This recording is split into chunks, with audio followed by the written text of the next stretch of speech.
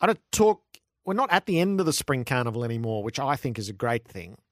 The end of the Melbourne Cup Carnival, it used to be sort of close the doors, head to the bush, and the message to everyone was, we're done, is go back to your other sporting activities. There's this beautiful period in the back half of November that racing should be occupying. I've long made that case with you. So the first attempt at that is the Caulfield 1000 on Saturday, 2 Group 1 races, repositioned out the back, and bumper fields to contest them announced yesterday. This looks like a good starting point. Andrew Jones has been he's been the focus of a lot of debate, a lot of friction since coming to the chief executive's position at Racing Victoria, and he is with me in the studio. Andrew, welcome to the program. Thanks, Jared. Great to be back. Have you got some personal capital in Saturday's Caulfield 1000? Yes, we do, but really it's about trying to grow Victorian racing, and there was very clear rationale for moving the 1,000 Guineas from a Wednesday to this Saturday, and for moving the Rupert Clarke to this Saturday, and for adding a country final, which was to extend the spring into the better weather part of the year, the time of the year where there's less competition from other sports, and also the time of the year that comes right after the Melbourne Cup Carnival, which for a lot of people is the first time they engage with racing for the year, and we wanted to make sure that they had something to come to next, having enjoyed what was a magnificent carnival at Flemington. The naysayers said there'd be no horses left and you were asking too much to campaign through till mid-November. Were you buoyed by the fields yesterday? We're very encouraged. It looks like a very strong 1,000 Guineas field. It looks like it'll be a full Rupert Clarke field, and also a full Country Cup final field. So the trainers have voted with their nominations so far, which is encouraging, and they're very adaptable, and they're attracted by prize money and black type. So we were confident that's what would happen, but we've certainly been encouraged with the results so far. What would represent success on Saturday to you? I think a decent crowd, noting it's year one, so Rome wasn't built in a day, and we're trying to create a new viewing habit among fans. So we're not expecting 100,000 people, but a solid crowd would be good. Obviously, good and competitive racing, which we think we'll get, and good wagering. Is this? So I'll impose a little bit of my view in the question, which you can rebut or whatever, but is this as much as you can do to get racing late into November, when the ideal, I think, would be to slide it all back? Yeah, good question. We're constantly looking at what the best way to optimise the schedule is, and it's tricky because the Melbourne Cup Carnival is so iconic and it's so successful. The 4 best attended race days in Australia.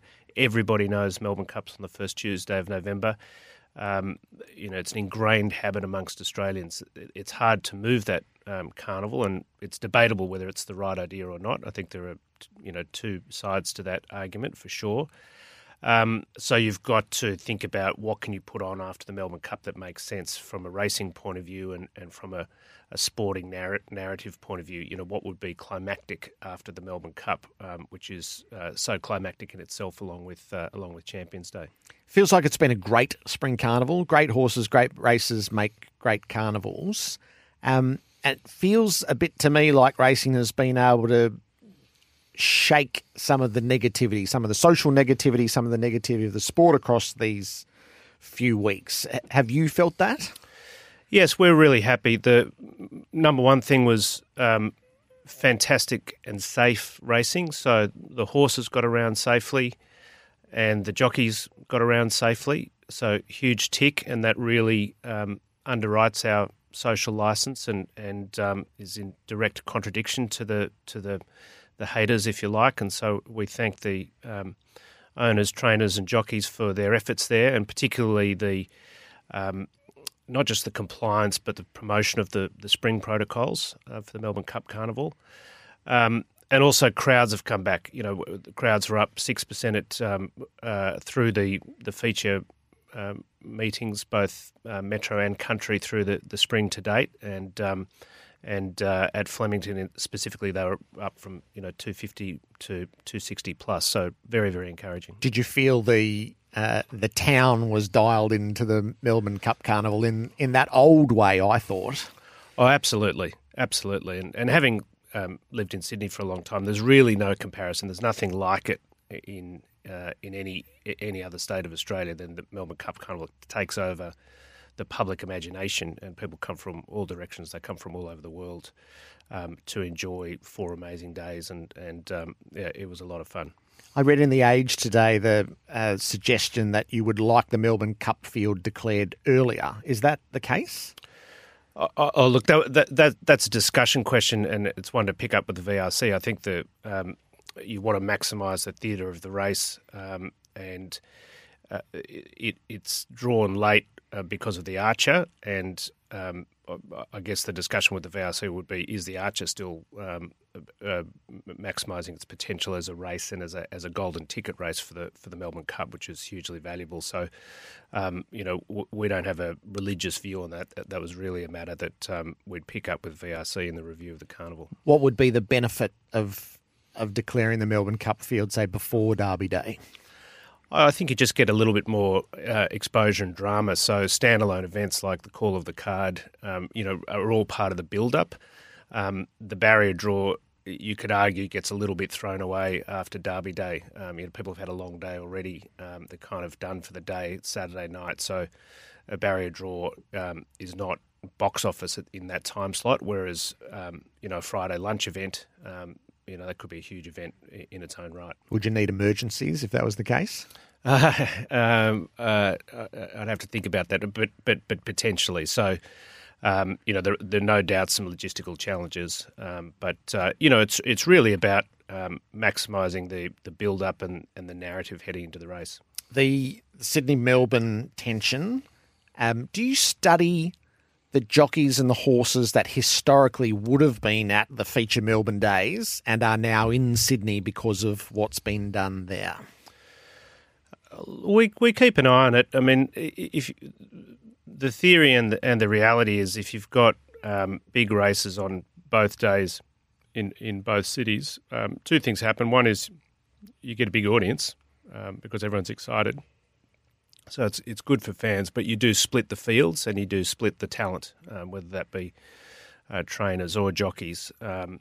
So it would be nice if we could coordinate on a pattern that made sense, but that's not the world we live in. So we just concentrate on maximising the engagement of fans in the Victorian schedule, and New South Wales is doing the same. The encroachment, so the mass dollars that are being thrown at the pop-up races. What is your philosophy around that right now? Well, my philosophy is to control what I can control, and so I don't worry too much about what New South Wales is doing, and I don't worry too much about the politics of racing. They intrude every few months when I have to have a Racing Australia meeting, but really it's about maximising the engagement in Victorian racing, and as we saw through the carnival, that's off the charts. Would you say at the moment there's no desire for a national coming together to find the best result for the actual sport of racing rather than the state by state? Oh, we'd be very happy to, but I say that's not the world we live in. Yep. Was it a great Melbourne Cup? Fantastic. Yeah, I think it was a great race, a safe race, a lot of intrigue, a lot of good horses, interesting horses. Vauban, I was on the Vauban bandwagon. West Wind blows the Mark Zahra narrative. Huge call to get off the defending champion. He obviously could see the cards in both hands and saw 2 aces in one of them.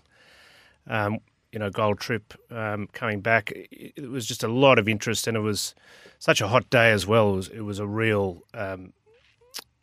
staying test in the way that the Melbourne Cup should be. The field was strung out. It was a really tough race to win, and a very, very good horse won it. A couple of the current issues. So there were a number of races won by horses where the jockey had breached the whip rule, and not by accident. Everyone can count to 5. They result in small fines and 8-day suspensions. Does that undermine what the rule actually is? I can't think of another sport that tacitly allows the breach of a rule that provides a competitive advantage? Yeah, it's an interesting question. I think the first thing to say about the whip rule and the penalties is the stewards did a terrific job.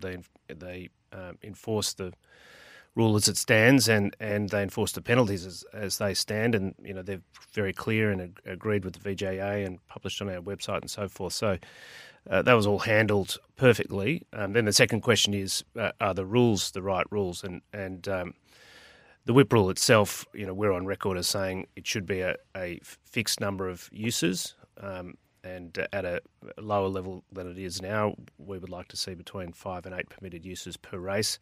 And then that takes a lot of the angst out of it. For example, when Mark Zahra was penalised, he actually used the whip on fewer occasions than James McDonald did in the Cox Plate. It's just the allocation between the last 100 metres and during the last 100 metres was different, and Zahra breached the rule and McDonald didn't. So that rule doesn't quite work. And then whether the penalties are adequate is, I guess, a matter of reasonable debate. There would be a school that says, no, a hefty financial penalty is appropriate, and there would be a school that says, look, a penalty in race would be more appropriate, a demotion or what have you.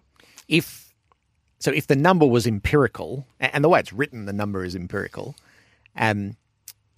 if the jockey faced disqualification, if he breached that rule, do you think jockeys who can clearly count to 5 would use the whip more than permitted? Look, I'm not an expert on riding horses, so I'd have to talk to the Jockeys Association about that. But I think there's, there is a legitimate school of thought that you would say, right, maybe not DQ, but demotion or a time penalty, as you might in a different format of racing. It's probably a low level issue. I think it's not in our top 10 issues that we're looking at. So I think the bigger issue for us is making sure that the national whip rule gets reformed over a period of time. But again, that's caught up in national politics. Has it been a mistake to have such a public hearing around the Jamie Carr white powder inquiry? Look, I can understand that point of view, but and I won't talk about the specifics of the case, but in any disciplinary process, the stewards firstly act independently in deciding whether to lay a charge, and if they lay a charge, then the person charged has the option to accept the charge and plead guilty and essentially accept the penalty offered or do a plea bargain, or they have the option to plead not guilty, and if the offence is in a certain category of seriousness or deemed seriousness, then it automatically goes into the Victorian Racing Tribunal. And that's a different process. That's independent of Racing Victoria.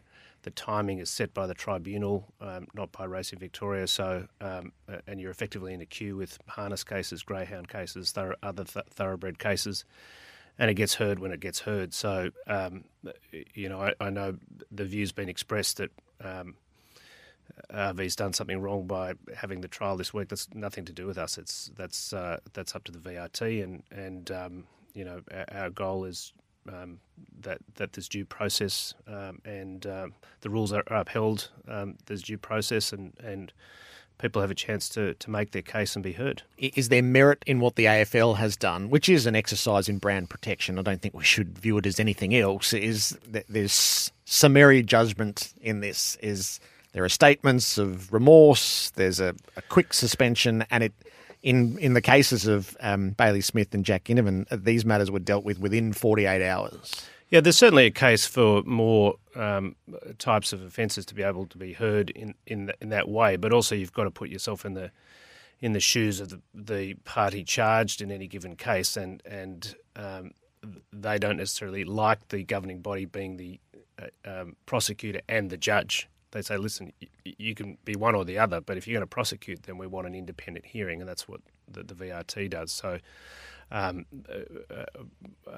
expect that's why the VRT was set up in the first place, so the governing bodies and all codes aren't marking their own homework. So That's why an independent process exists, and we're comfortable with that. And, having studied law myself, I'm a great believer in the rule of law and the right to natural justice and due process. And our goal is that justice is done, whatever that means. Is it less than ideal that in the glow of the Melbourne Cup Carnival, as Jamie Carr, who's the poster jockey for Victorian racing, is then in what amounts to a relatively salacious hearing on the day immediately afterwards, the first day of business afterwards?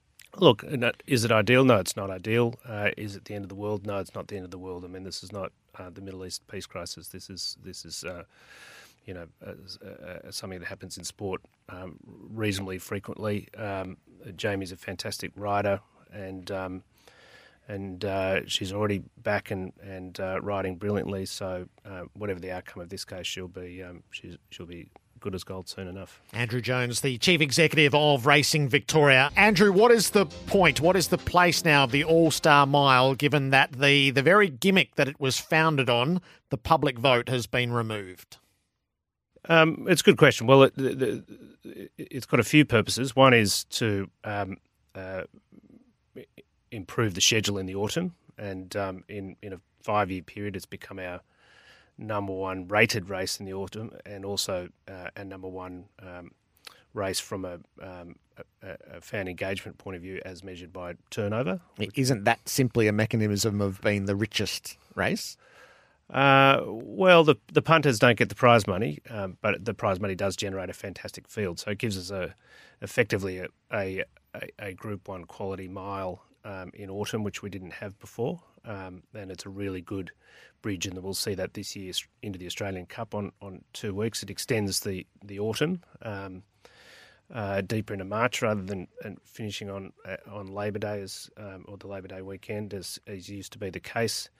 And then it does have a different fan engagement mechanism. It has been the vote. We've changed that for a couple of reasons, which I'll come back to. But now it's got the owner ambassador, so you go into a draw, and you can still win, a material amount of prize money for being an owner ambassador. So it still has that fan engagement and that way to attract new fans to the sport. The issue with the popular vote for the field itself was twofold. One is it was unclear to horses and trainers whether they were going to make the field, and so it made planning difficult, and it made it hard to get the best available field. So we didn't like that.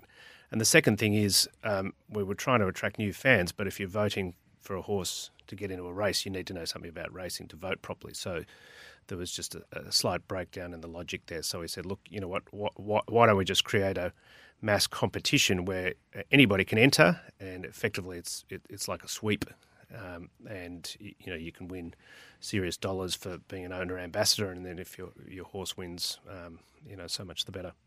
Does it, on the Victorian slate, does it now just stand out as it is the one race that doesn't have the history, the tradition, and the black type, that has the mass dollars, which is the Sydney model, and it has now removed its sort of number one gimmick, which was the public vote? Would that money not... And I could make the case that it cannibalised Super Saturday, which was always the peak moment of that carnival, and we had the two. We had Blue Diamond Day, which was as good as any race day, which I don't think has quite held up, and we cannibalised Super Saturday.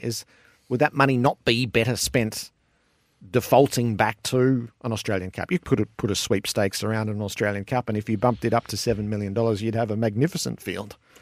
Look, we review every race every year, and particularly the big ones and the expensive ones. There's a school of thought that we could use the money better elsewhere. We haven't formed that view just yet. We think it's a really good race, and the other thing we've done with the reformatting is to create a much clearer pathway to the All-Star Mile. So, I think, and we've talked about it, I think, on this show before, formatting racing better so it's easier for sports fans who aren't necessarily hardcore racing fans to understand is really important. So having those win-in-year-in races, the qualifiers, if you like, I think is really important, and we're using the All-Star Mile to sort of push that concept a little bit further. You see it in Sydney with the Sportsbet Sprint Series. That's a series concept which is it worked pretty well, probably to Melbourne's detriment, but that's our problem, not theirs. So that's a good. We think that's a good use of the All-Star Mile as a grand final in that distance category in autumn, with lots of qualifiers starting on Saturday to create a lot of interest. Last one. So a few months back, it seemed like there was a state of civil war, and the pitchforks were at your gate as often as they weren't. Do you still feel that? Have you been able to create any sort of consensus, would you say, in more recent times? Look, that's for others to say how they feel. I mean, our job is to grow the sport, and I said at the time that our job is to analyse and to make the best possible decisions. And we speak to a lot of people. We get a lot of input, and then we make decisions. And we're happy to be judged on the results of those decisions, including the changes we've made to spring. And other changes that we make in future. At any point, did you feel that there were those plotting against you?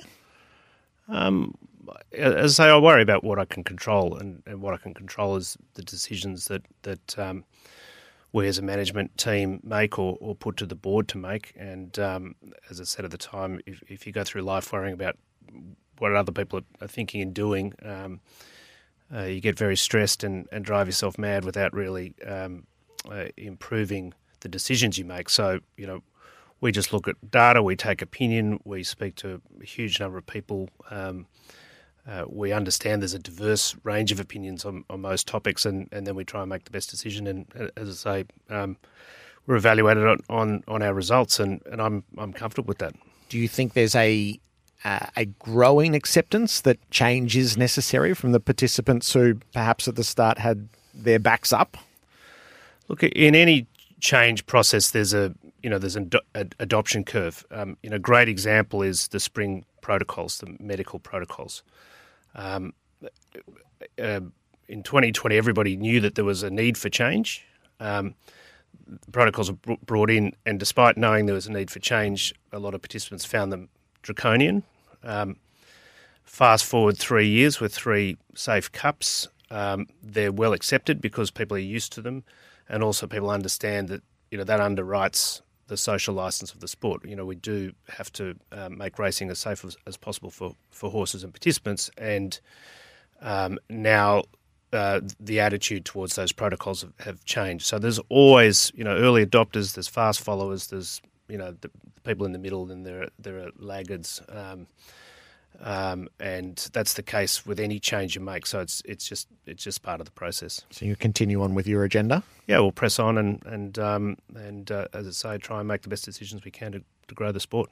Andrew, great to have you in the studio. Good luck for Saturday. Good on you, Jared. Thanks so much. Andrew Jones, the Chief Executive of Racing Victoria. You'll have your thoughts, 0433 98 11 16, and you can call 1300 736 736. Melbourne's home of the ultimate celebration, the Osborne Rooftop and Bar, Commercial Road, South Yarra.